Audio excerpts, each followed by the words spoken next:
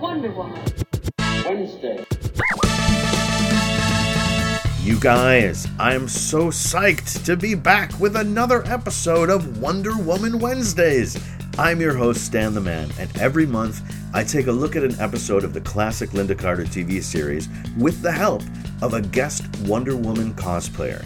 And this month, we have the amazing Envy the Green Fairy. Her cosplay game is astonishing, with several variations of Wonder Woman often mashed up with another hero or fandom archetype. You will love her observations and her cosplay story. So, let's get started with this episode of Wonder Woman Wednesdays. Wonder Woman must use her strength and intelligence against a mercenary who plans to unleash explosions and a man-made earthquake when he steals the Pluto File. And that is the episode we're talking about today, with Envy the Green Fairy cosplay. Or Mia, how's it going? Good afternoon. Yes. The Pluto File. That was It was fascinating, exciting, and thrilling, all at the same time. Yes, and a throwback to my childhood. It's been a while since I've watched season 1, so that was fun. Oh, cool. Yeah, it's interesting. When I think of Wonder Woman, I usually think of the first season, but there's only a handful of episodes in the first season. Like they do the full for season 2 and 3, they have, 23, 24 episodes, but I think there's only like 14 in the first season. 13 or 14, and it's like we're almost like we're over halfway through it, I think, or maybe close to it. We're about halfway through. So anyway, before we jump into it, Mia, why don't you tell us just a little bit about yourself? Well, I grew up in the 70s and I watched Linda Carter when I was a kid and thought she was awesome. Mm-hmm. I'm not sure if I dressed up as her as a child, probably, but who knows? Mom made a lot of my costumes when I was a kid, which translated into me making costumes and me going to fashion design school. And now I just make costumes and go to Comic-Con. That's my thing. But I love Wonder Woman. My house is called the House of Wonder. There's Wonder Woman decorations in every room of the house, except for the guest room because of my mom. But that will probably change, running out of wall space. But yeah, I love Wonder Woman. I love making costumes. I love making children of all ages smile. And it's just, it's my thing. Is this a full-time job for you? Cosplay? Oh, no. I have a day job that you got the day job. Yeah. No, I work in the apparel industry, actually. I work for my corporate headquarters. I'm a technical designer, and I work in the children's clothing department, and I love it. Okay. So. And I was going to save this question until later, but I'm curious about your name, Envy the Green Fairy. What is that? Well, let's see. Way back when, I don't know, when did I come up with that? Like 10, 12, 13 years ago. I don't remember. I was going to a Halloween party and my budget was really tight. Everyone's like, what are you going to do? What are you going to do? And I'm like, I'm going to be green. And they're like, okay. And it just I was sitting in the car. It was really cold. And my ex-husband was going to be barfed that year. And he was putting his ears on. He was really tall. So I was waiting for him before we went out. And I'm like, Envy the Green Fairy. And it popped in my head and it stuck. So awesome. That way I have a range of characters I can do. I'm not just calling myself, Michigan Wonder Woman or West Michigan Wonder Woman or whatever, because I do more than just Wonder Woman. So cool. Yeah. All right. So let's jump into our episode. The very exciting Pluto File, starring the incomparable Robert Reed as our guest star, Mike Brady himself. That was just, he did a lot of this. He did a lot of sort of anti-Mike Brady stuff after the Brady Bunch, but it was still really trippy to see him doing this character. Oh, I know. He was mean. It's just like, I grew up watching the Brady Bunch and it was just like, oh yeah, like it threw me. And it's not like I haven't seen it before or seen him in other things. It's just sort of funny. Yeah. And it was wonderful. So right at the top of the episode, of course, we get the credits. And I was talking with I think the last person I interviewed about how long the credit sequence is. The theme song is it just seems like longer than most other shows. And that's come up a couple of times. And I realized that it's because they put all the credits in there. Like, a lot of shows they'll play the theme song and they'll have a few of the major credits. But then the credits that are specific to the show, like who directed and wrote this episode, who are the guest stars, that comes in during the first scene. Yeah. And I don't know. I mean, that's definitely the way it's done now. I don't know how old that is, but I think this is a little unusual that all those credits happen in the theme song sequence. So maybe that's why it seems like a long theme song, Yeah. I you know? mean, kinda. I don't know. I love the theme song. It's the doorbell at my house. Is it? Yeah. I have a programmable doorbell. So the Oh, theme song is my doorbell. that is awesome. Uh um that kind of makes every visit a happy one, doesn't it? Yeah, it does. Okay, so during the credits, we find out the director is Herb Wallerstein, and his directing credits are not on IMDb aren't particularly anything out of the ordinary. He did a lot of TV directing, and he directed 5 Wonder Woman episodes. Uh, the Feminine Mystique, Pluto File, Formula 407, and then one in season 2 called I Do, I Do, which I can't remember off the top of my head what that is. I can't So remember either. somebody must get married. I'm thinking, I mean, I watched these all during COVID, like the early part of COVID, and then I haven't revisited. Mhm. So, Well, a we'll lot have of to. things have happened. I know. Now I gotta know. Like, I'm gonna have to watch that later this afternoon. Now the writer is I found his credits really interesting because he's only written 5 episodes of television, like for 5 different shows. And Oh, they're all one-offs. He wrote one episode for 5 different shows. His name is Herb Berman, and he's listed more as a lyricist and a screenwriter and actor. hmm. Although he hasn't written a lot of movies either. He co-wrote a 1967 debut album called Safe as Milk for Captain Beefheart and his Magic Band, which is like the most hippie sounding thing I've heard in a very long time. Like Yeah. that's so incredibly hippie. And his first episode of television, which was for a show called The Psychiatrist, he won a Writers Guild of America award for outstanding teleplay. Huh. The director of that episode, by the way, of The Psychiatrist was Steven Spielberg. And that was early in Oh, his career too. So yeah, that would have interesting been. background on our writer. Yeah. And I thought it was a well-written episode. I didn't Yeah. In fact, it was very sciency.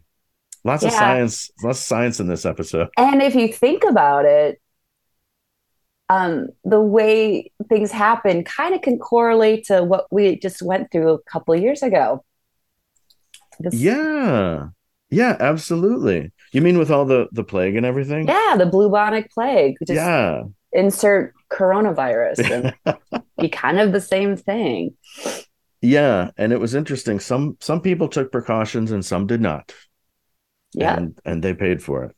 So Yep. so um so that those were the credits. And of course, you see that Robert Reed is going to be the Falcon right away. And we all know he's Mike Brady from the Brady Bunch, but he was in a couple of really cool miniseries like Rich Man, Poor Man, and Roots, and TV movies that are memorable like Nightmare in Banham County and Boy in the Plastic Bubble and Oh, Death, yeah. yeah, with John Travolta. I remember And that. yeah, that was a wild movie. Also Death of a Centerfold with Jamie Lee Curtis. Oh, I Um, think I've seen that too. yeah, now that was a cinematic movie. Um, Later, I forget who played Dorothy Stratton in the cinematic version, but I can't remember, but yeah, I've seen it on. I came across it on cable probably in the middle of the night one time. Yeah. So that kicks us off. And our first scene is in a testing area. It says a secret testing area in Maryland, and we see some explosions, right? And right away we see another guest star, Hayden Rourke, as Professor Warren. And he, of course, he is Dr. Bellows from I Dream of Jeannie. Oh my God. Yeah. Did you? Oh, I was like, who is this dude? Yeah, and he did just like Robert Reed, he did a ton of TV stuff after he did I Dream of Jeannie. Yeah, And one of them was he was in The Legend of Lizzie Borden, which starred Elizabeth Montgomery, who was in Bewitched, of which was course. sort of the counterpoint of or the counterpart of I Dream of Jeannie. I don't I know. love that too. Yeah, I don't know which came first. I think Bewitched maybe came first. I Hard to say. yeah, my brain cells for the memory is not quite what it used to be. I definitely hear that. I am with you. So Hayden Rourke, the professor, like he lays out what the Pluto project is, and that's basically he's a seismologist, and obviously he dabbles in other science, as we find out later in the episode. But he's basically a seismologist, and he has figured out how to move tectonic plates with small explosions, even in an area that doesn't normally have tectonic activity. And what he's doing with his pal, I forget the other scientist's name, Charles Benson. Yes. Um, so they're doing these small explosions, and Steve Trevor and the general are like, "Oh, cool explosions," and then he explains the technology, and then he's like, "See, look," and then they do more explosions, and they're not really, and he's saying the tectonic plates are moving. You can't really detect it, but trust me, they're moving. See, watch, and then there's more explosions, and just keeps blowing stuff up because I think he likes it. And so then he says that his end goal is not to learn how to cause earthquakes, but how to stop them, right? Right. And then he does a list of like earthquakes that he through his seismic studies, he's predicting these earthquakes, right? And the Right. trick is that it takes place in 1942, so for him these are future earthquakes, but in 76 we know that they happened already, right? So he says Chile in 46, Panama in 58, California 1971, Alaska 1972, and China 1976, right? He lists all these Hmm. earthquakes that the producers of Wonder Woman know about, but Right. in 42 they didn't know about them. But they added one to the list, right? Hawaii in 1981. And Yeah. they were just guessing. Yeah. And they didn't think anybody was going to wait around to find out if they were right. But what's interesting is that there was an earthquake in 83 in Hawaii. And Oh. the one before that was in 75, and but the next one after it was in 2006. So 81 was actually a pretty good guess. Yeah, So that's funny. I was gonna Google that and I forgot. I got distracted. so yeah, I had to Google it because I was like, did they guess right? And Yeah. I didn't realize this episode was broadcast in December 25 of 76. So they would have had time to know about this China 1976 earthquake. It happened in Tangsan in July of that year. Oh, So it would have yeah. been pretty recent for the writers. So anyway, Wow. so obviously Dr. Bellows knows a lot about earthquakes, right? So anyway, he says his goal is to prevent them, right? So he's hoping to prevent all these future earthquakes. Right. Um, that's the end game. But obviously, as we find out in the episode, and one of the first things that Steve says after in the next scene, or in two scenes later, he tells Diana, this could be a wonderful weapon in the war. Like he immediately thinks, let's cause some earthquakes with this technology. So Steve he's a soldier first, right? Yeah. So And she is not. she is not. No, Wonder Woman does not approve. She's like, if this were developed sometime other than wartime, it would be a great preventative. That's what she says. Yes. Um, but in the meantime, uh, at LaGuardia, we see Robert Reed come off the plane with his sweetheart, his lady, his current lady, Camilla, and the customs agent is like, I've got a little note to detain you, and he makes a fuss about it. He's like, Of course. well, I'm a very important person, and you should not detain me. And he tells his girlfriend to, call the consulate and tell them to make a big fuss, a very A big very fuss. big fuss. And he's very, very, very British. Yes, even in this terrible war, New York can be a very lovely and romantic place. Just remember, you promised to show me all of it. Ah, but patience, my darling, patience. I have a very special week planned for us. Mr. Fallon, I'm sorry, but I've been asked to detain you. Detain me?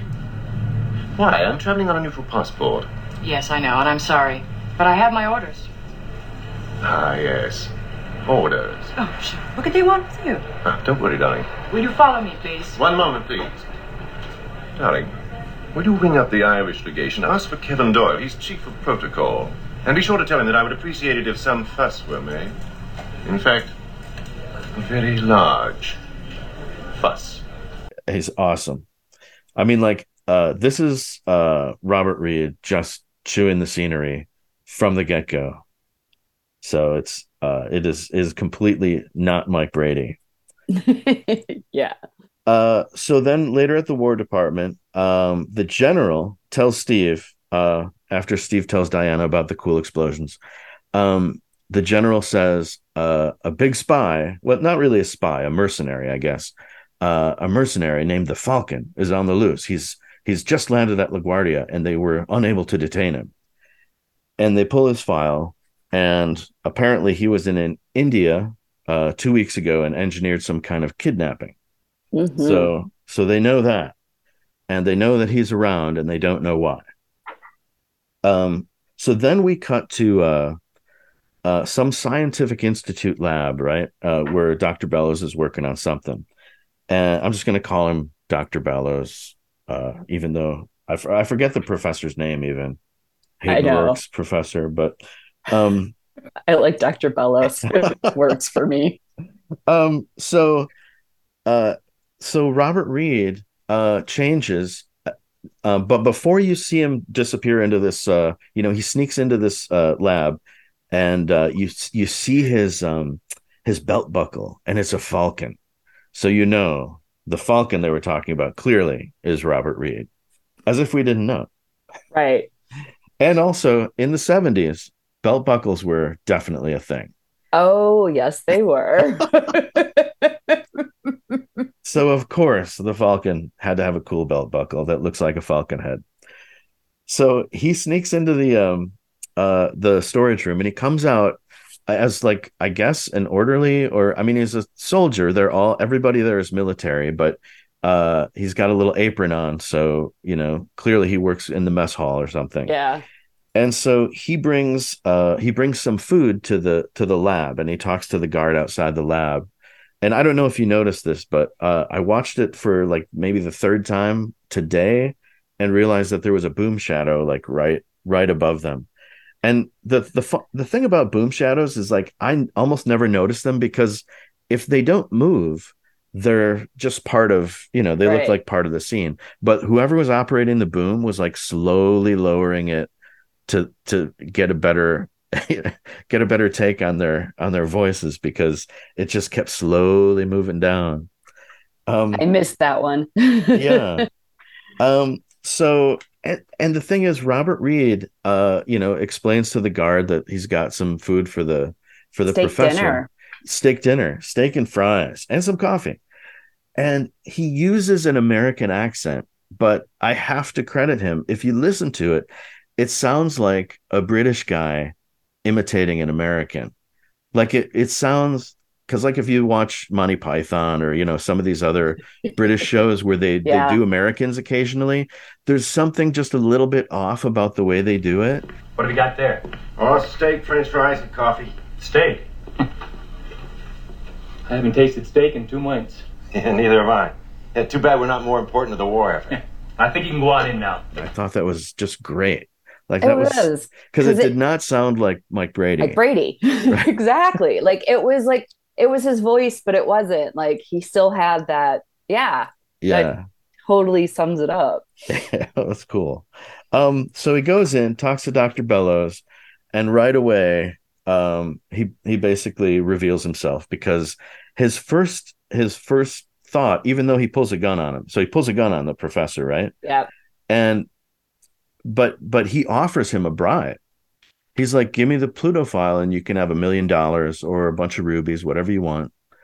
Because he did just get some rubies from his kidnapping job in India. And he says, I don't know if you're a fan of Austin Powers, but he says $1 million. And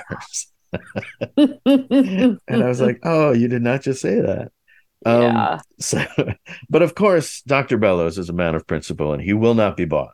So a fight ensues, and there's a great sort of Star Trek style stunt fight between the guard comes in and he fights Robert Reed.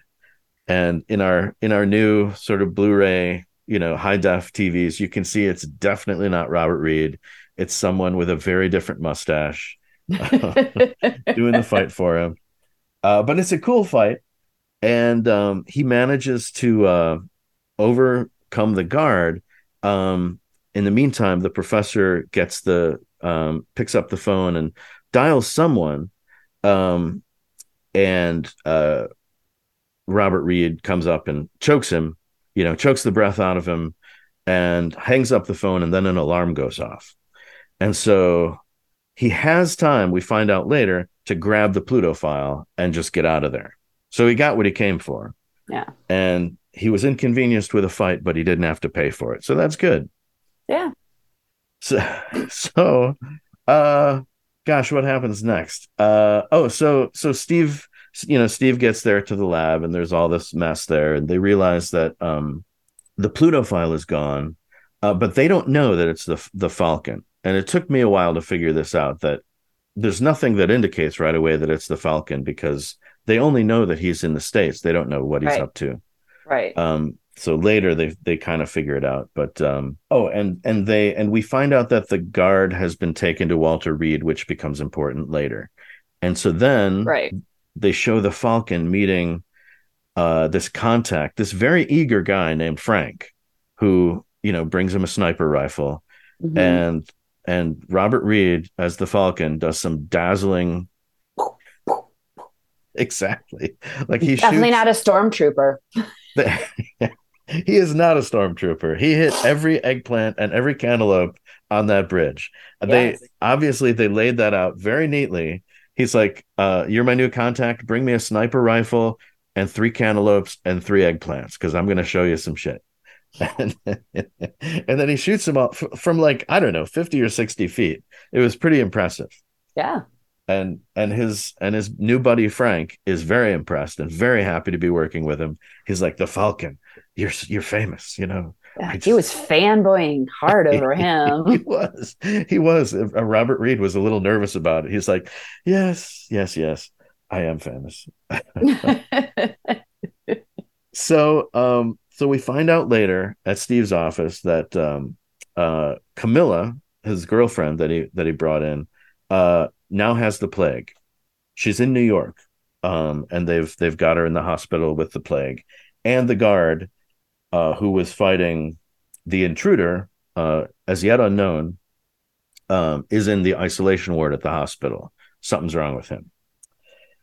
So Steve decides they should go to the hospital and check things out, right? And so they go to the hospital, and they run into Dr. Barnes, who's played by Kenneth Tigar. I don't know how to pronounce his name. Tigar, Tigar, Tigar. But I recognize this guy, and probably most people do because he's one of those character actors that has been in everything, and he's still working. Let me see what I wrote down. I didn't write down all his credits, which I probably should have, but oh, I did. Okay, well, not all of them, but but but recently he's been in the marvelous Mrs. Maisel, um, which is just I a love show that that's show. yeah, it's I hear it's awesome. I should say I was about to be effervescent about it, but I actually haven't seen it yet. But I want to It's see it. it's so fun and ridiculous, and yeah, there's some seriously bad parenting going on, but hey, it's fun, and the clothes are fabulous, which is more of a girl thing in most cases, but it's Hmm. it's a fun show. It's a really fun show. Oh, very cool. Well, I do want to check it out. Yeah. And he was also in The Good Fight and Dope Sick. So those are some recent credits. He was a regular in a show called L.A. Heat, which I did not see. And I specifically remember him. He's been in an episode of Barney Miller every season, just about, except the first season. He was in every season of Barney Miller as a different character, although one of his characters, Kopechne, did show up twice in like the second season and the fifth or sixth season, once as a werewolf and once as a guy who was possessed. So if you remember the werewolf guy from Barney Miller, that's Okay, this Kenneth Tigar. I do not remember that episode. I mean, I watched Bernie Miller. I mean, I grew up in the 70s. I was born Mhm. in 1970. I watched all that stuff, but I do not remember a werewolf in Bernie Miller. That's kind of, now I have to watch that too. I have to find that streaming somewhere. Yes, yes, it's actually a great episode, and this guy is terrific. And I'm so glad that he's still working. He's still doing it. Yeah. I mean, because he's probably no spring chicken anymore Right, either. So, right, right. Because he's playing, an experienced doctor here, so he's got to be, I don't know, in his 30s, maybe late I 20s don't know. at the youngest. But he tells Steve that the symptoms look like the bubonic plague, right? The And so plague. the plague, the plague, you say, and Steve mentions that Camilla in New York has the plague, and and then the doctor mentions offhandedly, uh, the plague does still happen. We had a case come up uh 2 weeks ago in India, and you can see Diana immediately get it, like, hey, wait a minute, we were just Yeah. talking about India, Yep. and like she does, she waits a little bit and then she tells Steve, hey, Steve, do you think that this might have something to do with India? I mean, the Falcon was just there. And Yeah. so, she puts something together and then kind of hands it to Steve, so that, he can sort of at least think it's his idea, or at least, I don't know, just be part of the game. Just keep Yeah. him involved. So the professor somehow didn't get the plague, but he did get beat up a little bit, so he's resting. And Yes. Diana's like, "Oh, well, then I want to go talk to him." Um, and so she goes to question him, but the doctor says, "Well, let me inoculate you guys, right?" And so, in the next scene, just so they can skip the inoculation, they have Diana sort of rubbing her arm as she's walking um, to the professor's room. And I want to say, look, it's Wonder Woman. The inoculation's not going to hurt. But I understand you're like telling the story like, oh, I just got an inoculation. But then I remember that in the show, when she's not Wonder Woman, when she's Diana, she's just human. And she's got all those human weaknesses. I mean, she's still intelligent, she's still, she's fierce, but she's got human weaknesses. So Yeah. maybe her inoculation hurt. I don't know what it feels like to get a bubonic plague inoculation. So it We'll may. just say it's the same thing as COVID shots because, quite frankly, I had a really horrible reaction and they hurt really Oh, bad. did you? Even even when I was dressed as Wonder Woman, You got inoculated dressed as Wonder Woman? full Linda Carter, and I got a shot from a Air Force medic. Wow. That That is just so cool. happened. Yeah, like I walked in and the U.S. the Air Force medic team was there doing inoculations that day. And I'm like, nice. That is very cool. Yeah. Did you get a picture?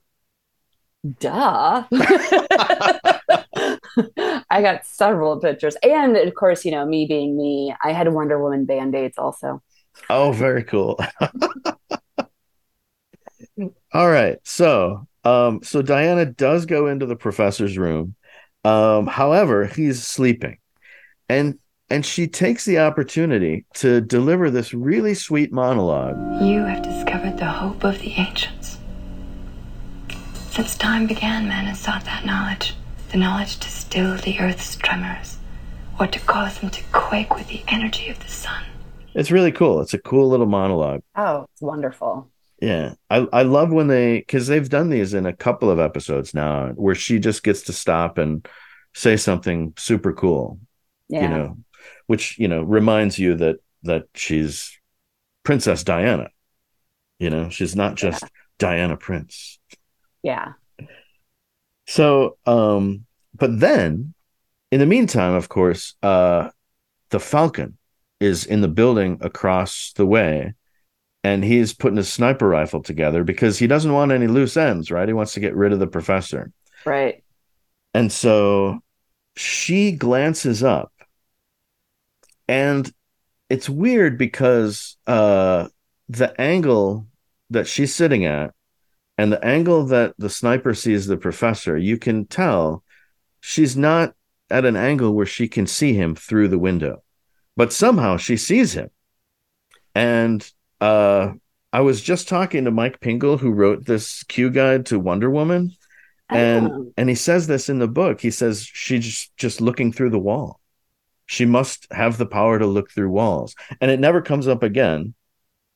And they didn't make a big deal out of it in the episode. So I don't know if they were saying that she was looking through the wall. But but they didn't really show the angle where she could see clearly through the window either. See, I was thinking it was just insane hearing. Like she could hear someone hear the gun click, like it getting put together. That was more my thought. Well, that makes sense. Because it's like, because it always seems like she can hear everything before everybody else. Yeah. Like even in like the current stuff. And it's like, and a gun click or putting together a gun is a very distinctive sound. And it would stand out to her because she's not so used to guns, having grown up in Themyscira. The metal clanking sounds would be a foreign sound that would pique her hearing, like what's going on, And that's it. And then twirl. and then she does the twirl, and she's like, boom, she's ready. And sure enough, she blocks the shot as soon as she's turned into Wonder Woman. Yeah. That was awesome. So that explains that.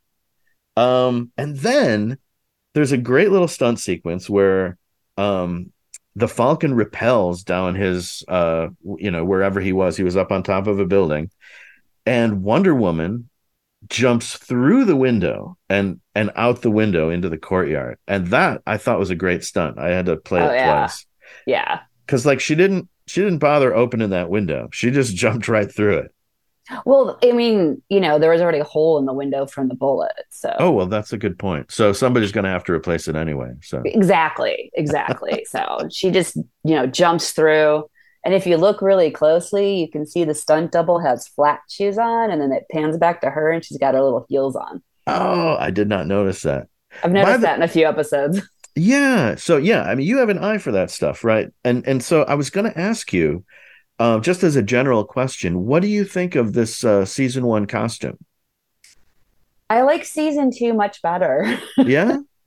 Because the very first Wonder Woman costume I actually ever made was the Linda Carter one. And I did a season 2 version. The differences between season 2 and season 3 are very, very minute. And it's mostly just the bracers. The tiara, I think, was slightly different. But the season 1 is like so granny panty, and it's just so big. And I also, because I did a lot of research, because that's what crazy cosplayers do. Yeah. she started working out and running between season 1 and season 2 just to be more fit for the show. And the way they did the season 2, where they cut the legs up a little bit more, it was actually easier for her to move around it and Oh, okay. stuff. And I mean, yeah, you're still running in a strapless top, which isn't the easiest thing, because trust me, I've tried it. But and I didn't like how the trim they used to make the gold part on her bodice in season 1 is very, it's kind of like low grade costume. They really upgraded her costume to look a little bit more cool and a little less homemadey, because it's gold rickrack. I mean, the stuff they used in season 1, it's like you can just get that at the fabric store. Like, they Right. realized that this was going to be a thing, and they had to do a much better costume. And there's beading and everything on season 2 and 3, which, yeah, that was not a fun part of making that costume, beading, because Hmm. beading needles are just as sharp on the back end as they are in the front, basically. So, like, I Wow. had duct tape all over my fingers, hand beating the stuff on it. But it's just, they just upgraded her costume to make it look a little bit more like it came from someplace else other than, like grandma made it, which I Yeah. hate saying that. But I mean, costumes back in the 70s were definitely a little different than the superhero movies we see of today. So, Yeah. Yeah. So in the next scene, it's the next day, and we're at some midtown hotel. And I don't I I'm having trouble figuring out where they are. They've got to be still in the DC Maryland area, yeah. but Midtown, I guess that sounds like New York to me. But it must be Midtown DC. That must be what they Yeah. I mean. mean, I don't think they were quite as specific on the locations in the first season as they were in the second and third season. They're like Midtown. Like, I don't, Yeah. yeah, like that doesn't sound like DC to me either, but it's been years since I've been there. So, Right, right. So the Falcon and his fanboy Frank are there, and we suddenly realize the third man in the room is Benson, who is the professor's assistant. yeah. And so he's a traitor. He's a spy. He's a fink. Yeah. So he's working with the Falcon, and that's how the Falcon knew where to go and what to do. And there's a little exposition here. Basically, they're talking about their plan to use the Pluto project technology to cause a fault around this reactor in Maryland. And when they do that, the reactor, I don't know if they reveal this in this scene or later, but because it took me a while, actually, I'll be honest, I'm not always quick on the uptake. It took me until this third watching to figure out exactly what the plan was, because it's a little bit complicated. Like, they're stealing the technology to cause an earthquake, to disrupt a nuclear reactor that will then explode, and then it'll take out all of Washington, D.C. And that's the plan, Yeah. which is a dastardly plan, I gotta say. Very dastardly plan, but making it look like it could have maybe have been a natural occurrence that caused that explosion. So they don't Yeah, know who to blame. exactly. That's exactly right. Except that Wonder Woman's already onto him. Oh, Wonder, yeah. Wonder Woman's already on the case. So this is no accident. So Diana, we're back at the War Office. Diana gets a call confirming that the guard has plague. So they know that there's a trail of plague victims from India to New York to the guard. That's the Falcon. So now they know the Falcon's the guy that stole the Pluto file, and so they're going to go talk to the professor to get a description. And then out of nowhere, and this is another instance of Diana sort of feeding some information to Steve, but somehow Diana figures out there's got to be a person on the inside. Maybe we should recheck Benson's alibi. Like, she picks Benson out almost out of nowhere, but she's Diana. Well, yes. She, She has so good she's intuition. yeah, exactly. I mean, she doesn't need that lasso all the time. She can tell when No. people are lying. Yes. So they're like, yeah, let's talk to the professor. And so Back at the lab, the professor, who, by the way, has fully recovered. He looks great. He's just sitting there on his arm, like, "Oh yeah, let me tell you about this guy." He seems in good spirits, actually.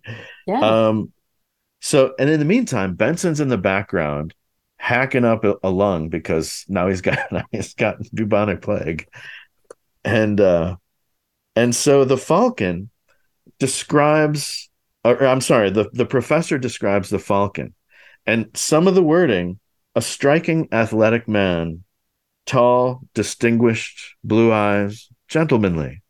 It's as though he's fallen in love with him, I think. Did he seem physically healthy? Oh, yes, he was an athletic man, striking, really. We were standing several feet apart. Well, he was tall and distinguished with intelligent, steel blue eyes. But, in fact, there was something very gentlemanly about him. Gentlemanly. He nearly strangled you, Professor. Well, that's the point. It's so difficult to explain, but still, there was something. No, not honorable. Maybe professional is the word I'm looking for. Well, he certainly knew what he was looking for. He must have thought that he had really strangled me. Well, I mean, yes, that was definitely kind of a feel, but it was just like, it also reminded me of someone trying to describe James Bond, but Yeah. he didn't have blue eyes because I grew up watching James Bond movies too because my dad wanted to be James Bond. So Right on, yeah. very distinguished because another, British secret agent kind of thing. It's like, Yeah. it's just that flair. It's just so funny. That's what it made me think of when I watched it. Awesome. Well, that was not lost. That flair was not lost on the professor. Oh. We definitely saw it. So he gives this somewhat effervescent description of the Falcon, and Diana leaves to go get a car for Benson. So they're going to take him to the hospital, and Benson's like, "Oh, no, I'll see my family doctor," and Steve pushes on it and kind of reveals that they suspect Benson, and so Benson pulls a gun. Like immediately he panics, Yeah. he's like, "Oh my gosh." So he pulls a gun and he runs outside. He knocks on the door and gets the guard to come in. He pushes the guard in. Oh, and he makes the professor give him the key to the special security lock, right? Yeah. He makes a point of saying that it's the only key for this security lock. So he pushes the guard in and locks the door. Now, later on, because I'll forget to mention this, but later on, the Falcon opens this special security lock with a straw. Like he picks it open later on in like the last scene when he comes back. Yeah. Spoiler alert, he's coming back. And he uses like a coffee straw to That's what that was? That's what it looked like to me. It was like a black, and you could see the hollow end on it. So it was like a straw.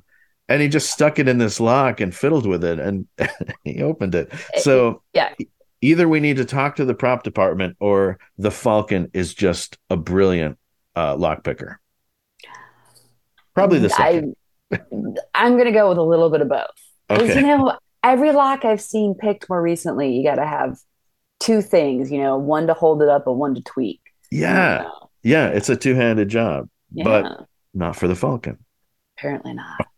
Or not when you're dealing with this special security lock that was made by a couple of goofballs in a lab. I don't know. So Diana's outside and she sees Benson running for it. She pulls up the car and there goes Benson with a gun, and she's like, "Oh, something's up." So she spins into Wonder Woman and lassos him. And before he can, she's like, "Okay, now you have to tell the truth." And he's like, "Okay." And then he passes out. So he doesn't really tell her anything. He confirms that he's working with the Falcon, and that's it. Yeah. Then he passes out. So her lasso did her no good, unfortunately.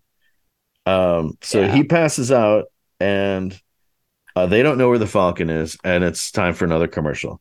So later, outside the lab,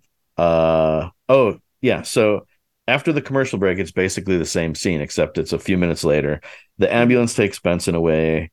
And Wonder Woman and Steve say the Falcon must have the plague.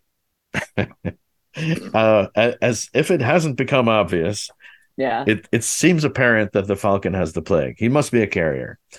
So then we see the Falcon on the road with fanboy Frank, and they're having like a married person fight about not enough gas in the car. Right. So and the guy's like, it's not my fault. There's rationing. So, you know, Falcon's like, okay, pull over, and they pull over into this gas station. It's a small town gas station, and I know why they do it. I mean, you find out later why they do it, but there's this weird scene where fanboy Frank is like, gets a water hose and fills up the radiator, and it seems like a really long, boring sequence. And then he takes the hose and wets a kerchief and wipes his face and then drinks out of the hose. And it seems like, well, why are we watching Frank dealing? It's like it's an episode of Frank and his hose. Wow, why are we watching that? Yeah. But there's a reason. And so Yes. after they pull away, after they get their 2 gallons of ration gas, the kid that works there then drinks from the hose.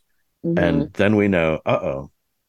Because we have seen Frank now starting to cough. Right. And so that little kid that works at the gas station has just gotten himself a hose full of the plague. Oops. Yep. So they drive off.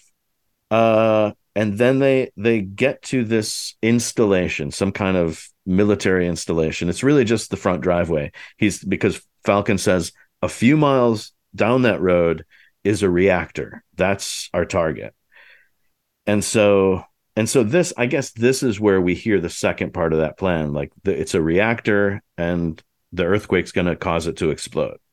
So, because, I mean, they have a whole episode here to feed us this information. They don't want to give it to us all at once, right? Oh, of course. You gotta fill that time slot. So in Washington, Diana gets a call that somehow this kid, maybe he's got a high metabolism, but he's immediately stricken with the plague after drinking from that hose, right? Right. So he's already in the hospital. They've already taken him to Walter Reed, and they find out. So they now know where the Falcon was earlier that day. He was in Bladensburg, Maryland. And Steve says, oh, it just so happens that I'm going to go meet the general at an installation in Bladensburg. Maybe I can go talk to him about this Falcon guy. I'm sure it has nothing to do with this installation, but let's go see. So, but first they stop at Walter Reed and they talk to, now this kid's name is Robin. I only mentioned this because I had to like write down who was in what and the credits and everything. And for some reason, and they say it, Diana says it, it's a young man named Robin so-and-so.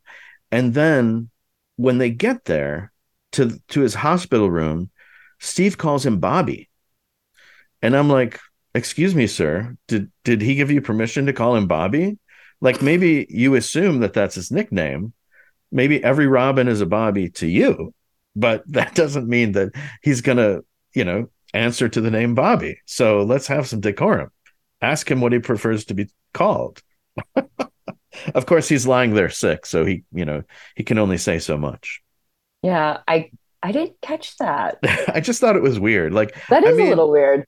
Like, why establish that his name is Robin and then call him Bobby for the rest of the scene? It's very strange. Yeah, we're not in the Brady Bunch. And it caused, that's right. He was just having a flashback. Oh, no, wait. That was Robert Reed. I know.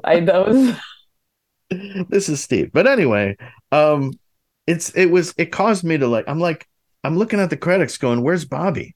There's no Bobby in the credits. What's going on? But it was Robin. Yes. Once I mentally straightened that out for myself, I could continue. And they don't get much from young Bobby. In fact, they really don't get anything from him. It was 2 guys in a car. One was athletic looking. I don't know how he got that from, because Robert Reed never got up from his seat. and they were driving a coupe, and that's all he knew. And so basically, he's told them nothing. I don't know why they had the scene, just so he could call him Bobby, I guess. Yes. So then they go in. They have a scene at the gate, I guess, just to tell us there's really tight security, because he makes a comment to Diana. Boy, there's really a lot of security here. This is the last checkpoint, right? Like, it sounds like he's had to do 5 checkpoints before that. Right, like, right. Tell me this is the last checkpoint, please. So they finally get to the control room at this reactor. And Diana, Steve, and the general put together that since the Falcon's in the area, obviously this installation has something to do with his plan. And Steve's like, but what could it be? What happens here? And then we find out from the general, this reactor is an offshoot of the Manhattan Project, which is also timely for us right now, because Oppenheimer just came out. Yeah. And so, but this is like a little junior facility, sort of side project. Like, it's not Oppenheimer, it's Oppenheimer's third assistant decided to run this little side project. And it's a reactor. I mean, basically it's like a baby nuclear energy facility. Yeah. They're building what appears to be the first reactor, the precursor to, I guess, a nuclear power plant. Yeah. That seems to be what they're doing. But if there's an earthquake, that place is going to go up like a bomb. Right. Is the implication. So they figure out that is the Falcon's plan. So the Falcon and fanboy Frank are planning bombs outside, and Frank is loving it. This is like his favorite part, aside from just fanboying the Falcon. Right. Burying dynamite is like his second favorite thing in the world, I think. And they're doing such a good job. It's, what is it, like 6 inches into the ground? Yeah. I mean, like, how is that going to hit a tectonic plate? Yeah, that doesn't seem like the most effective depth to get to. Yeah. I mean, he's doing it by hand. Right. And yeah, he doesn't have a shovel or anything. Yeah. He's got a little pliers to, I guess, I don't know, to cut a wire or something that starts the countdown or whatever. He kissed one of the last bomb. He kissed it. I know. It's like carrying it to really? bury it. It's like, I love these bombs. I love this dynamite. I just love it. So anyway, so from here on in, it's not really separate scenes anymore. Like, everything is sort of happening at the same time. It sort of flashes from outside to the nuclear reactor, and then eventually back to the professor's lab.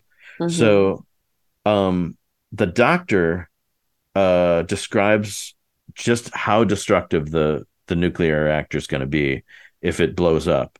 And it's weird, because it seems to freak Diana out. And I don't know if she is truly freaked out about, I mean, probably because she's freaked out about, like, the destructive power of the war, stuff like that bothers her. Or maybe she had a burst of intuition, but she seems genuinely like, I got to get out of here. Like, I've got to go outside. Yeah. And Steve's like, don't be scared, Diana. And she's like, no, it's just a reaction to the vaccine or whatever. But she seems like kind of freaked out. Yeah, like something's not right. Yeah. So she goes outside, turns into Wonder Woman, and starts looking around. And the bombs, the little dynamite bombs start going off. And she flinches, like she absolutely did not expect that. And she forgets that she's like a goddess, because she just like completely flinches, like, oh my God, it's a bomb. Yeah. But it does go off like right behind her. So, but anyway, so these little bombs start going off, and there's like 3 in succession, right? And I have to assume there are more, because if they're suggesting that the Pluto technology means that you can set off 3 badly buried bombs on a road about 12 feet apart from each other, and that's going to start an earthquake, I question that. I do not accept that part of the story. I know. I mean, come on. We saw Armageddon. They had to drill all halfway through the meteorite to put the bomb in there to blow that one in half on its fault line. Exactly. And they needed a drill team who knew what they were doing. Let me tell you. Exactly. Not digging by hand. So there had to be other explosions, but Yes. we'll just take that. We'll take that assumption. There were other explosions. They all go off, and so they start the earthquakes, right? And they're like this. Oh yeah, they do. So yeah, they do the Star Trek shaky thing. Like for every Shake time the there's an camera. earthquake- Shake yeah, the camera. they shake the camera, and people are on set like shaking things, like Oh, different. so Like later on in the office, you can see this coat rack just like teetering, and file drawers are opening, but basically they're just shaking the camera, and Steve grabs a wall, and so the earthquakes start to happen, and the idea is that they're going to keep escalating.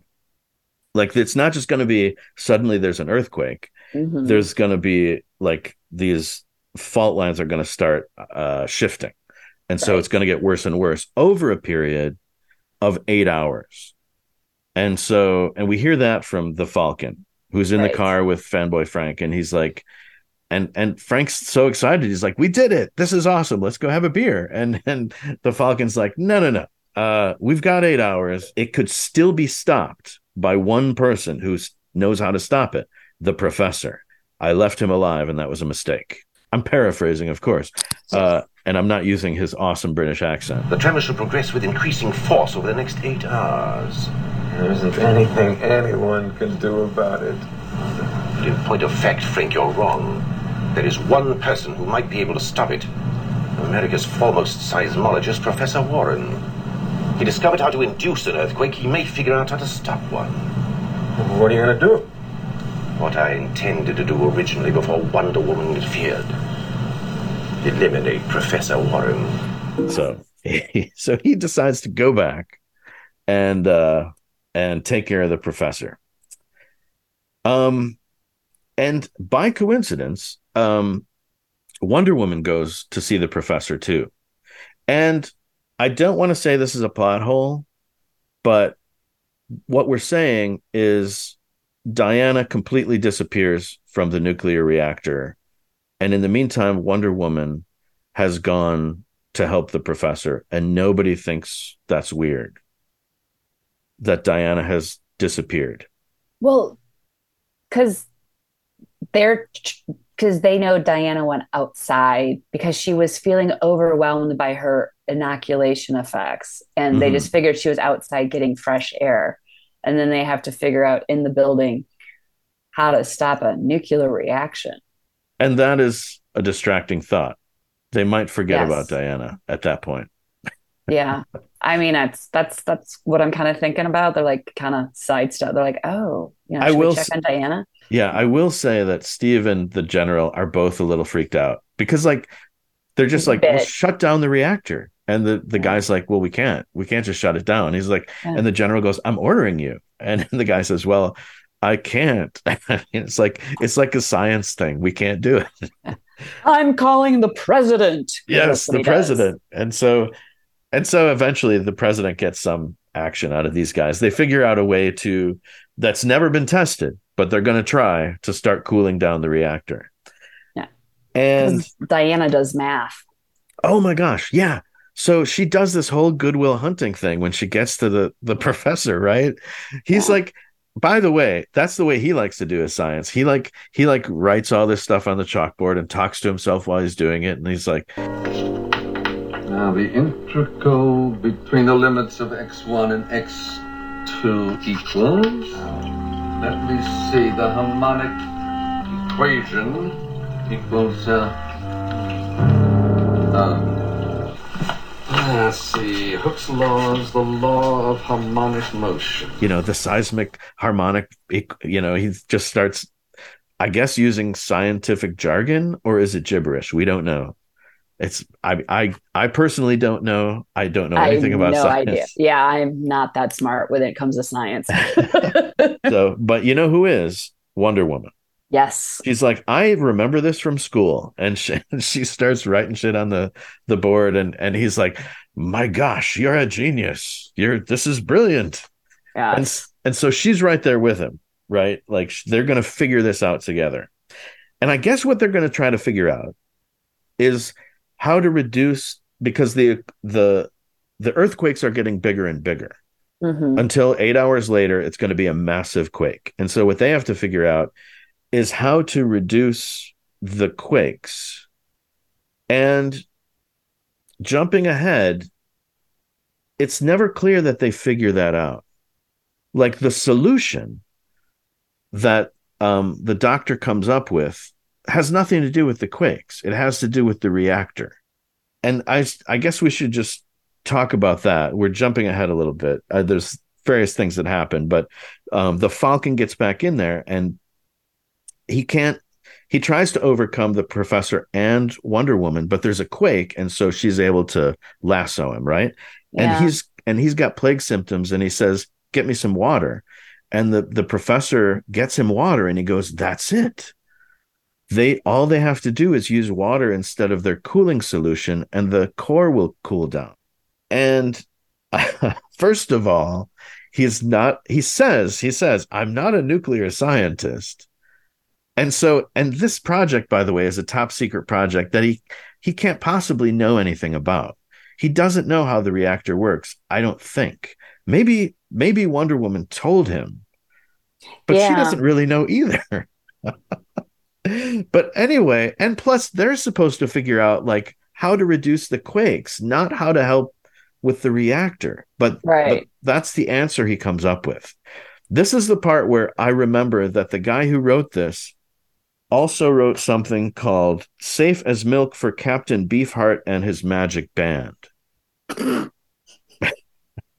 And I do not want to disparage Herb Berman, but I question this turn of events because right before the Falcon comes in, Diana does some more Goodwill Hunting, right? And she goes, take this chunk of chalk right here and this chunk of chalk writing and substitute them in the equation for A and K. And the professor goes, that's it. And so it is true that at that moment, they've figured out what must be the answer to reducing the earthquakes. But it's just in the form of an equation on a chalkboard. Like they have to go do something to make it happen, right? Right. But they never do. He says they're going to cool down the reactor and the quakes are going to peak at 4.8 and then they'll diminish. Right. And because they'll start diminishing, but they were more concerned about the reactor turning into a bomb. Yeah. That was a little plot hole loop. I feel like I've been left behind by Herb Berman at this moment. But I think to give them the benefit of the doubt, it is possible that now that they've figured out that equation on the chalkboard, it's going to be an easy matter to do whatever it is they need to do to implement that. And in the meantime, as long as the reactor cools, everything's cool. But they're leaving a thing that needs to be done off camera after the fact. So they really are. I just kind of missed that because you're like, yay, they figured out how to stop the reactor from going off. Right. Wow. Yeah, and that's fine. That's half the problem. And that's the critical problem is the reactor going off. That's what's going to blow up everybody in Washington, D.C. So. Yeah. Wow. Yeah. Maybe I should have watched it 3 times as well. Well, anyway, so we kind of jumped to the end there. I just want to look at my notes because I have to tell you one of the coolest things in this episode is Robert Reed sliding down that ladder. Like when he's infiltrating the place, he slides down this ladder. It's only like 5 feet, but it's still really super cool. And he did it himself. They didn't get a stunt person to do it. Oh, and so speaking of stunt people, there's another stunt that I wanted to talk about. When Diana's coming back into the lab, because what we've glossed over is that she was there to help the professor, and the Falcon and fanboy Frank figured out how to get in. Frank causes a distraction, right? And then that's when the Falcon sneaks in. So Wonder Woman was outside briefly to bust Frank. And that's when the Falcon got in. So when she's coming back in, she does this thing where stunt woman Wonder Woman jumps through a window from a second story, right? And lands behind a crate. And then Linda Carter Wonder Woman walks out from behind that crate. And it's all one shot, uninterrupted, unedited, because of the way they staged it. And they've done this before in like the second episode, I think. And I only remember because of the podcast, because we talked about it. About how cool the stunt is, because she was in Germany somewhere, and she was after Fausta, I think. And she jumps over a wall behind a shed. And so the stunt woman is the one that jumps over the wall behind the shed. And then Linda Carter walks out from behind the shed. And it's the same thing where they don't have to cut it or edit it. It's just all one shot. And so I love when they find a way to do stuff like that. It's really cool. Yeah. So because then, you can because the camera's moving, which, so at the time, they didn't have like computers. Like George Lucas developed this technology where you could have a moving camera and add effects as it's moving. And so they certainly didn't have that. And they're able to move the camera and close up on Linda Carter as she's walking out from behind the thing. So anyway, I love that. Yeah, that's really cool. Oh, and I don't want to poke fun at I've talked about our screenwriter, but Linda Carter says she's comforting the professor because he's like giving up. And she says, listen, integral calculus is always problematical. Integral calculus is always problematical. And I just think that's a really wonderful line. I don't know if it's grammatically correct. I don't know even what it means, but it is math awesome. Is hard. Math is hard. That's what it means. Math is hard. Oh my god, yeah, that's just like, yeah, that's what that means. I don't know. Yeah, that was really funny. I love her purity and her humanity and her just wanting to solve everything as nice as possible, and how that still remains. That's one of the reasons why I love her character so much. Yeah, absolutely. And she never once thinks that they can't solve their problem. Exactly. She gets in there and she's like, come on, man, grab some coffee and let's figure this out. Yeah. Because caffeine helps solve everything. Oh, yeah, absolutely. Yeah, I did think about that. Like with his dinner, he had coffee.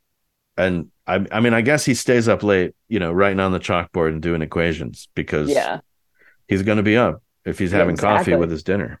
Yeah. So that is more or less the episode. They have their obligatory end scene where everybody's in the office and they're like, well, everybody that had the plague is getting better. Everybody that needed to get arrested has been arrested. Yep. They're all cool. And Diana, says, well, I hope the Falcon learns his lesson. Maybe he can, join us here on the good side or something like that. And Steve says, that's just the kind of positive thinking that Wonder Woman would have.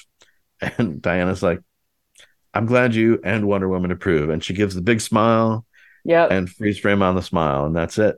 I never really thought the glasses did that much to hide the identity. No, but we believe it because she believes it. Yes.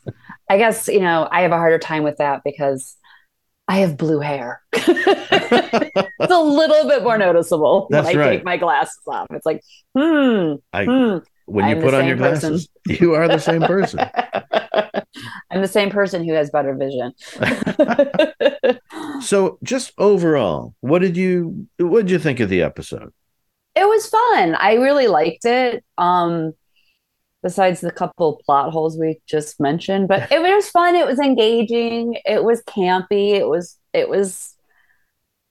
was reminiscent of my childhood, which I also happen to like. But it was good. I mean, I thought it was a fairly well thought out storyline. Besides the fact that people seem to instantaneously get the bubonic plague. But hey, you got to have a little bit of movie magic in Yeah. stuff, Yeah. so.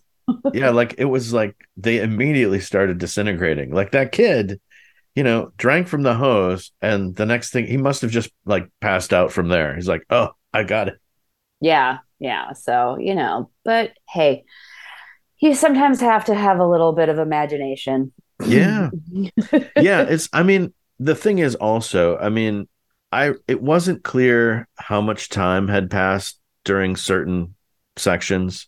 So it is entirely possible that because it all kind of seemed like, this was taking place over the course of just a couple of days, but it could have been a couple of weeks. They could have been jumping, between scenes. There could have been a little more time. It just never seemed that way. Right. Yeah. And also, nowadays we're used to stories moving on a different timeline. Like I used to watch 24, which Oh, was, right. Yeah. like every episode was an hour of the storyline. And, we work on different timelines now than we did because our attention spans are not what they used to be. Yeah. Yeah. That's So, true. you know, We would never allow this scene where where fanboy Frank like opens the hood, opens the radiator, walks over to get the hose, comes back, waters the car, waters his handkerchief, waters himself, and then walks the hose back.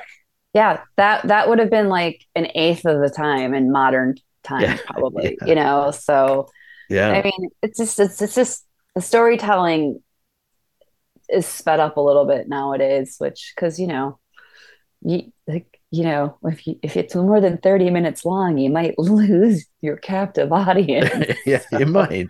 Yeah. So yeah, and I thought Linda Carter was great in this episode. I mean, it's interesting. She talked in. So do you have the Blu-ray set? No, I have the DVDs. Okay. No, I had to think about that. So in the Blu-ray set for the pilot episode, she does a commentary with Douglas Kramer, the producer. Oh Okay, yeah. well, I got to buy that now. Yeah, it's fantastic. She did it back in 2008, I think. So, there are some things that she doesn't know about, like, a movie happened. I think they said something about up until the time that they're doing the commentary, nobody's ever done Wonder Woman. So, but anyway, she talks about how this is one of her first jobs and she's kind of new at it. She didn't mention it, but she did take classes in New York for acting. But she says in the commentary that at some point during the first season, she started getting bad coaching from somebody. Oh. And she wasn't happy with a couple of her performances because she was listening to this coaching from this unnamed person. And I don't know. I haven't seen that happen yet. Like, I thought her acting in this episode was as good as any other episode. Yeah. It was, and like you said, she's got this, real genuine quality, and it's always there.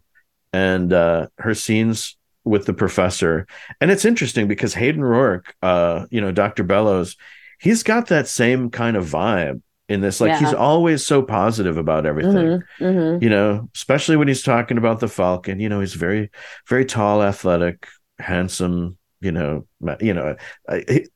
even this guy that beat the crap out of him, he's just a nice guy, very professional. So, yeah.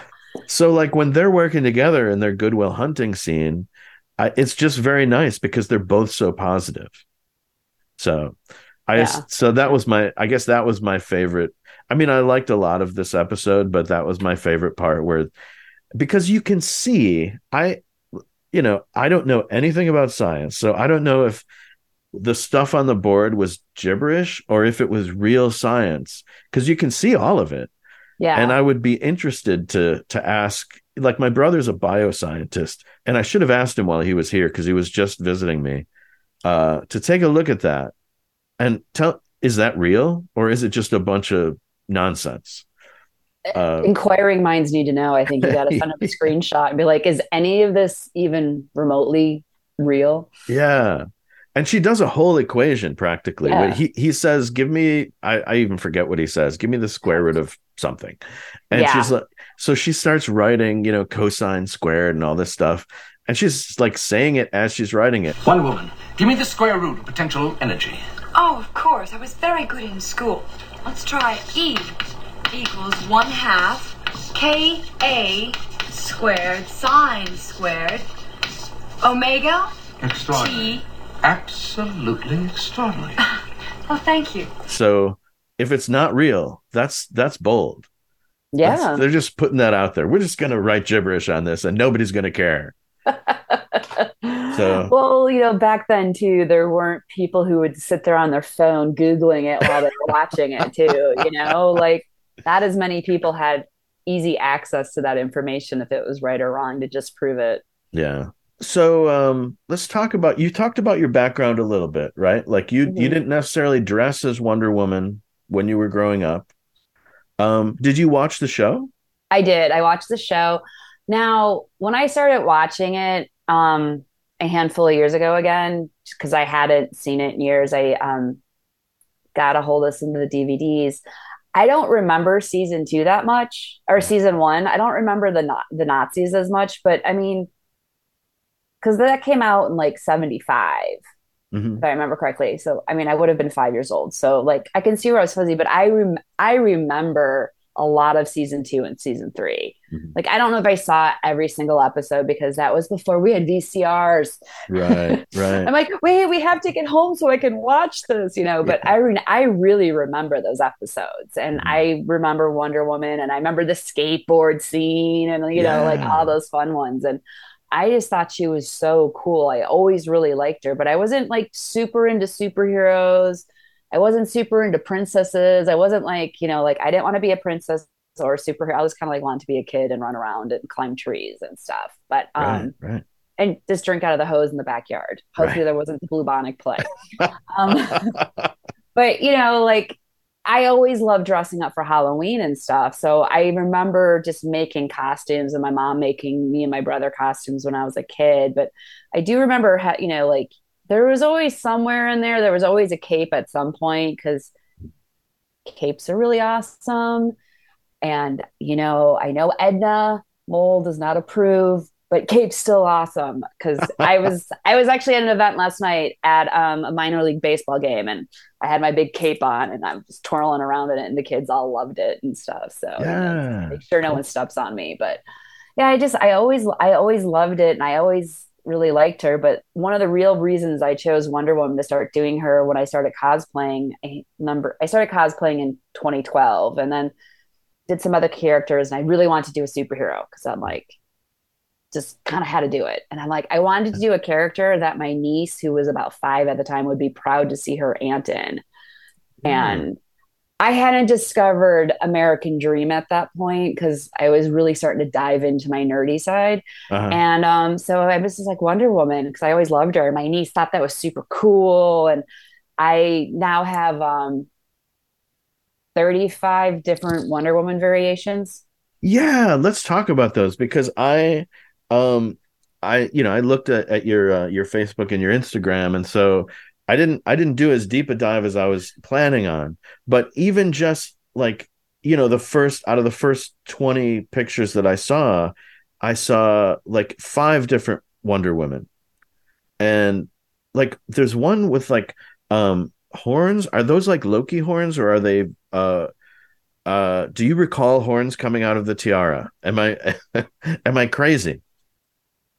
Well, let me look. I mean, because I just actually did a mashup of Wonder Woman and Sailor Moon, so there was like the little weird like I saw thingy. that. Yeah, so I did that.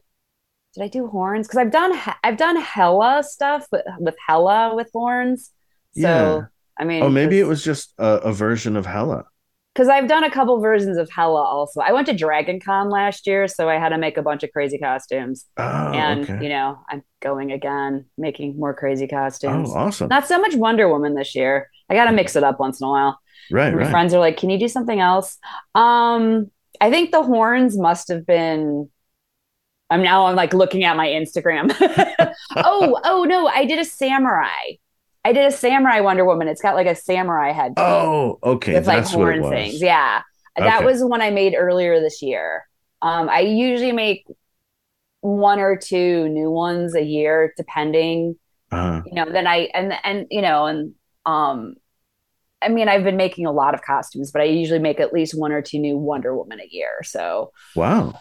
yeah, and like it was great because like my Sailor Wonder Moon, I made all of that with stuff I had in the house, except for the little hair buns because Uh-huh. I didn't have any extra hair around, so I had to buy that stuff, and that was it. It was all scrap fabric laying around in my house. I'm like, Cool. yay! Because I spend an awful lot of money on fabric. So, So, so what are some of your favorite variations besides the ones we've talked about? um, it's kind of like picking a favorite child, but one of the ones I really, really do love is a handful of years ago, I did a steampunk Wonder Woman off of variant cover art. And I worked really hard on making that pattern and really working on it. And it's just a really fun one. I don't wear it as much because it's a little bit more, I have a lot more cleavage in that. And when I do a lot of children's events, I try to keep that tone down, because, Right, right. little kids don't need to see that. And big kids don't need to necessarily see that either. But I love that costume, and it just there was so much fine detail work in that, and I really enjoyed it. But I mean, I love all of them on different levels. But it's funny because I have a very good friend of mine who rates costumes in two ways. There's a 10-foot costume and a 10-inch costume. So 10 foot looks great on camera, but not necessarily up close. Uh-huh. And so he's like, so I was because I made the Golden Arbor from the 1984 movie. He's like, so I'm like, it's a 10-foot costume. He's like, oh, okay. Because my foam, I'm not that great at working with foam yet. I'm working on it slowly, Uh-huh. but because he knows my foam work is one of my downsides. I can sew anything. I've been sewing since I was 5 years old. And if anyone has bothered to do math in this, that's a really long time. Um, over 40 years. So, I mean, I can sew just about anything. So, like, Uh-huh. all my sewing details, I was so proud of myself in that steampunk one. But my foam work this still needs some work. So, Mhm. because most of my costumes I would call a 10-inch costume. So Uh-huh. that's how I just like because if I'm sewing, you can look close at my stuff. If I'm not sewing, you just take a couple steps back. Mhm. But it's so much fun, and I just love seeing kids smile, kids of all ages smile because Yeah. Yeah. it's just fun, and because Wonder Woman is so recognizable by so many generations, Mhm. it's always fun to go to an event and do that and have a 5-year-old body slam you and hope you don't fall over. Because it's great because a 5-year-old has no idea that I am really short for Wonder Woman because I'm 5'4" with my shoes on. So it's Uh-huh. like, it's great because, and then the adults make jokes with me. They're like, yeah, like you're little. I'm like, yes, I'm a short Wonder Woman. It's okay. No one needs to know. So are there any particular like memories that you have? Like you mentioned like a kid tackling you. Are there any things that happened that are memorable while you were cosplaying? I remember there's a few, but like I remember this one day I was doing an event. It was October, and October is usually a really busy month between Halloween and breast cancer events. Right. And I was just like, I am so tired. Why am I at this event? And this little girl, she was just past knee high on me. Uh-huh. And she comes up and she just hugs me. She's like, Wonder Woman, I love you. And I'm like, yeah, this is why I'm here. And it's just like, and just to see people's faces light up, like just, I mean, I did, me and some of my friends, we did a meet and greet for the Barbie opening. Uh-huh. And there was a girl, she was special needs. I'm not sure, I think she was hearing impaired and she was in a wheelchair and she was with, I'm assuming her sister and her mom and maybe a cousin because there's a good sized little group of them. And she saw us, me and my girlfriends were all dressed up as different kinds of Barbies and she went bananas. And And we're like, oh, would you like to get a picture? And she's like, she was so excited. And just to see that much excitement on a kid's face for meeting someone dressed up as Barbie or a superhero, because I've seen that with superheroes too. It's just like, it's heartwarming to know that just some kids had a great moment in their life because they got to see me and some of my friends dressed up. And it's like, Yeah. it's like we all say, like, just because we're older doesn't mean we grew up. Because Right. still little Right. kids, and just little kids just running up and hugging me. And like, last night I was at, a ball game, and there was an older woman. She's retired, and she was dressed in a full Supergirl costume. Mhm. And she came up to me later and she's like, thank you so much for all that you're doing. It's so great to see that you guys are out here interacting with everybody. And it just like, it meant so much to me. And I'm like in my head going, life goals, because she had to be in her mid 70s, I would say. I hope, I don't want to age her, but I'm hope I'm still out there doing it when I'm her age, because she was in full costume at the ball game because it was superhero night. I was like, Awesome. yes.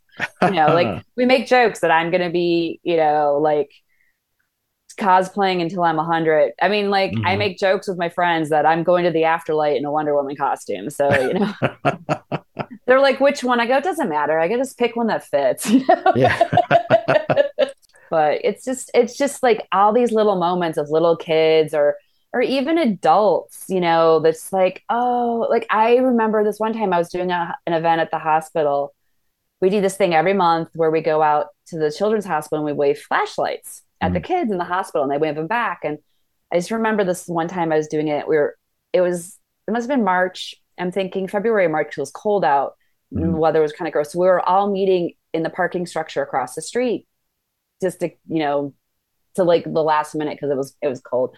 And a guy came in and saw me. He's like, wow, I wasn't expecting Wonder Woman to be here. And his wife had surgery at the children's hospital because they needed a surgical suite that had an MRI because she had a brain tumor. Oh, okay. And he just needed someone to talk to that wasn't a doctor. He'd been there all day, and he's like, he just gave me a big hug and was like, told us his story. And then some of my other superhero friends came, and it was such a great moment to share with someone else that wasn't a small child who was going through something. And we just gave him a big hug and wished him well and wished his wife well, because clearly he was going through a lot. Because this was 8 o'clock at night. He'd been there since like 6 in the morning, and she was doing really well. She could talk, she knew who she was, and she could move her toes. So Awesome. like that was a big deal because brain tumor, you never know what's going to happen. And Right. that was probably 4 or 5 years ago, and that moment has still stuck with me. And I think about them, and I hope that she is recovering and that they're doing well. And it's just, I don't get as many of those great interactions with adults because I do so many kids events, but it's so nice to have that with grown-ups as well. And it's just like, it just means a lot that, like I can just add a little brightness to someone's day if they're going through something. So yeah, cool. Yeah. That's awesome. Yeah. Talk to me about Linda Carter. Like you said that you've watched the show. I mean, was it the character, or was it Linda, or was it both? In terms of how they affected you and inspired you? Probably both. I mean, I was a little kid. I wanted to grow up to be really tall and pretty. Now, growing up to be tall was not going to be an option. My dad was 5'6". My mom is 5 foot nothing. And it's just like, because, I grew up in that Barbie generation where we wanted to look, have long legs and, look like a Barbie doll, and which is a horrible thing to think about these days, but we won't go into that part. But I mean, she was just like, Linda Carter she was beautiful, but she was also really strong, and she fought the bad guys too. And I didn't know that was empowering at 5 because I didn't know what that meant then. But I've always liked female characters, like stronger female characters. Like I like Black Widow from the Avengers and stuff. Yeah. And I do have a Black Widow cosplay. And I do cosplay her on occasions. In summer, actually, Wonder Woman's a little cooler because I get to actually wear a skirt. Wonder Woman in the wintertime is a lot colder, and I have a lot of layers for it then. But Yeah. I've always, like I love Captain Marvel. I just like these. I always like strong female characters. I like female music artists and stuff. I mean, some of them everyone's like, "Oh, you like whiny girl music." I'm like, whatever. But I like women that can empower other women because, like having grown up in the 70s and 80s, and I used a cocktail waitress in the 90s when I was in my early 20s, and just having, guys like not have any remote idea what color my eyes are. It's like, it gets kind of tiring, and it's like, no, there's a lot more to me than, you know, below the neck. And it's like, come on. And I like those empowering characters. And Linda Carter is an amazing woman, and she's really smart and very intelligent. And, she's fairly politically active. I do follow her on social media, but I don't spend as much time on social media as I used to because it's really nice to detox. I'm like, I'm happier that I don't spend as much time on it. But just like she's promoting, LGBTQ rights and women's rights. And it's just all of that's important because she supports humanity. And it's like, that means more and more to me every day as a grown woman who grew through this. And, like I have a niece who's 14. My friends have kids that are, teenagers and stuff. And I think it's really important to have good female role models for the young women in my life. So it's why I love it. And Gal Gadot is also truly amazing. And I have done her Wonder Woman costumes too. And, she's another humanitarian. She's just a great human being. And she's also stunning and has legs up to her neck. And yes, I will never have legs up to my neck. It's okay. I've gotten over that point in my life. But one of my favorite movie quotes from the Wonder Woman movie is that Gal Gadot says is, "Only love will truly save the world." Yeah. And that is really true. We have to learn to love ourselves and one another because we have to set aside our differences because when it comes all down to it, we're all people. Yeah. We just have differences of opinions and we look different. I mean, heck, I have, teal green hair, and it's like, what, you don't like me because my hair is blue? Who cares? It's not who I am. And it's just like, I just love how these characters just say, be who you are. And because you're awesome that way. Yeah. Well said. Thank you. Yeah. Little tangent, but that was great. So is there anything that we haven't talked about that you want to talk about? I have no idea. I mean, I personally, I love cosplaying, and I do a lot of it for charity and try to, collect, like a lot of times I'll do donations for other charitable causes and stuff. And I think I have a lot of friends that do that too. And I have been a part of a cosplay charity group in the past. And I feel it's really good to do community outreach and be able to give back. And I do know people who are professional cosplayers and that's what they do. That is their job. It's not my job. I have a job I get up and go to every day. Yeah. Well, Monday through Friday. Yeah. And I like it when people can use their talents to give back to the community as well. So I think that's a really important part for me of why I do what I do. It's a way of expressing my creativity because I got tired of making little black dresses because it's like, how many black dresses do I need? I mean, I don't know how many costumes I need either, but I have more fun doing that. But I love the fact that I have found a way to be able to give back to the community. And that means a lot to me. Like, just even if it's just a local Halloween event for little kids, I can dress up as Wonder Woman, or I can wear the Bride of Frankenstein, which I do a lot in the fall. And, and it's so much fun just to be able to see that and to interact with people on a different level. Do I love going to Comic-Cons? Absolutely. Yeah. And, I am extremely fortunate. I am going to be a guest at a couple of conventions upcoming in the next few months. I was a guest at a handful in the summer. I've had a really busy time, but I still always try to do stuff for charity when I do that. Like I worked at a convention a couple weeks ago, and me and my friends, we would sell prints for donations, and we collected it for a local dog rescue in that area. Hmm. I do stuff for local veterans charity groups in Southwest Michigan because I think that's a great organization. And I've met through some of the charity organization I work with, I've gotten to meet some really fun World War II vets. Wow. And vets from the Korean War and the Vietnam War. And it just seeing them, it's just really great, especially the World War II vets, because there aren't very many of them left because they're much older. So and it's able to see their faces and they're like Wonder Woman, or if I'm Captain America or whatever, it's just so great and stuff. And it's just like they're a lot of fun. They're a hoot. So it's just, I love being able to use my costuming as a way of giving back to the community because I don't have children.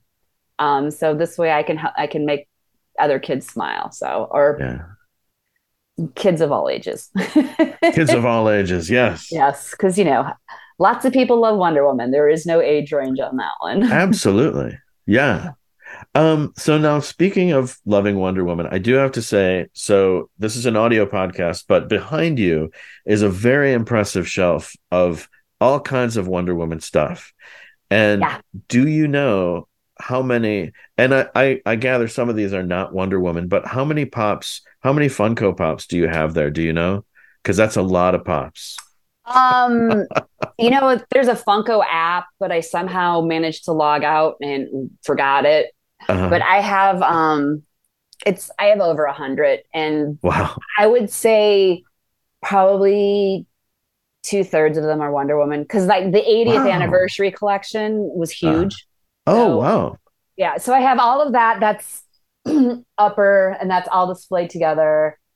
Oh, and then I have some other ones, and there's the new one from The Flash, which hasn't been unboxed yet, just because I need to get some more shelves. But yeah, I buy figures. People give me figures. I'm starting to get very selective. I also have like more figurines, like ceramic things. I have those someplace else. And I have like one of the Lego sets. I mean, there is literally Wonder Woman decoration in every room in my house, with the exception of my guest bathroom and my guest room. Wow. I have a giant Wonder Woman shower curtain in my bathroom. Nice. It's just like, I mean, like I said, my doorbell is the Wonder Woman theme song. It is everywhere. It is everywhere. I mean, I even have a few Funkos at my desk at my office, so it's just like, little one right here. I mean, I buy them, I acquire them, people send them to me, it's just like, it's great. I love it. And if I get duplicates of a lot of them, I'll donate them to charity, like to Toys for Tots and kinds of things, because I don't need 3 of the same one. So I'm not going to be greedy. I share the love. So, very cool. Yeah. Awesome. Well, okay. So if somebody wants to look you up on the social media, what's the best place to go? Envy the Green Fairy on Instagram. There is no E's in that on Insta. And then on Facebook, Envy the Green Fairy Cosplay. I'm trying that new Threads thing. I haven't quite figured it out. Okay. And I'm not on the TikTok. My friends are trying to corrupt me into doing that. And I'm like, it's a lot of energy. So, so like Facebook and Instagram are your best places. And my email, you can find my email on the social media platforms. If you have questions about costuming or anything, you can reach out to me via the messenger chat, as you did. Right. So I always answer. Sometimes it takes me a little while depending on how busy my work day is, because I have to do the real work to pay the bills to buy more Wonder Woman crap. Yeah, I hear you. And I have a lot of it. So That, my friends, is Mia, aka Envy the Green Fairy Cosplay. I'm so delighted to have her on the podcast. Please follow her on social media. All her links are listed in our show notes. That's on our website, WonderWomanWednesdays.com. You'll find all our episodes, show notes, links to our social pages, along with other podcasts that I like to listen to, like MASHcast with the great Rob Kelly. If you love MASH like I do, that is the place to get all the breakdowns. On our website, you'll also find my email link. If you'd like to be a guest on this podcast, please drop me a message. In the meantime, be kind whenever possible. It is always possible.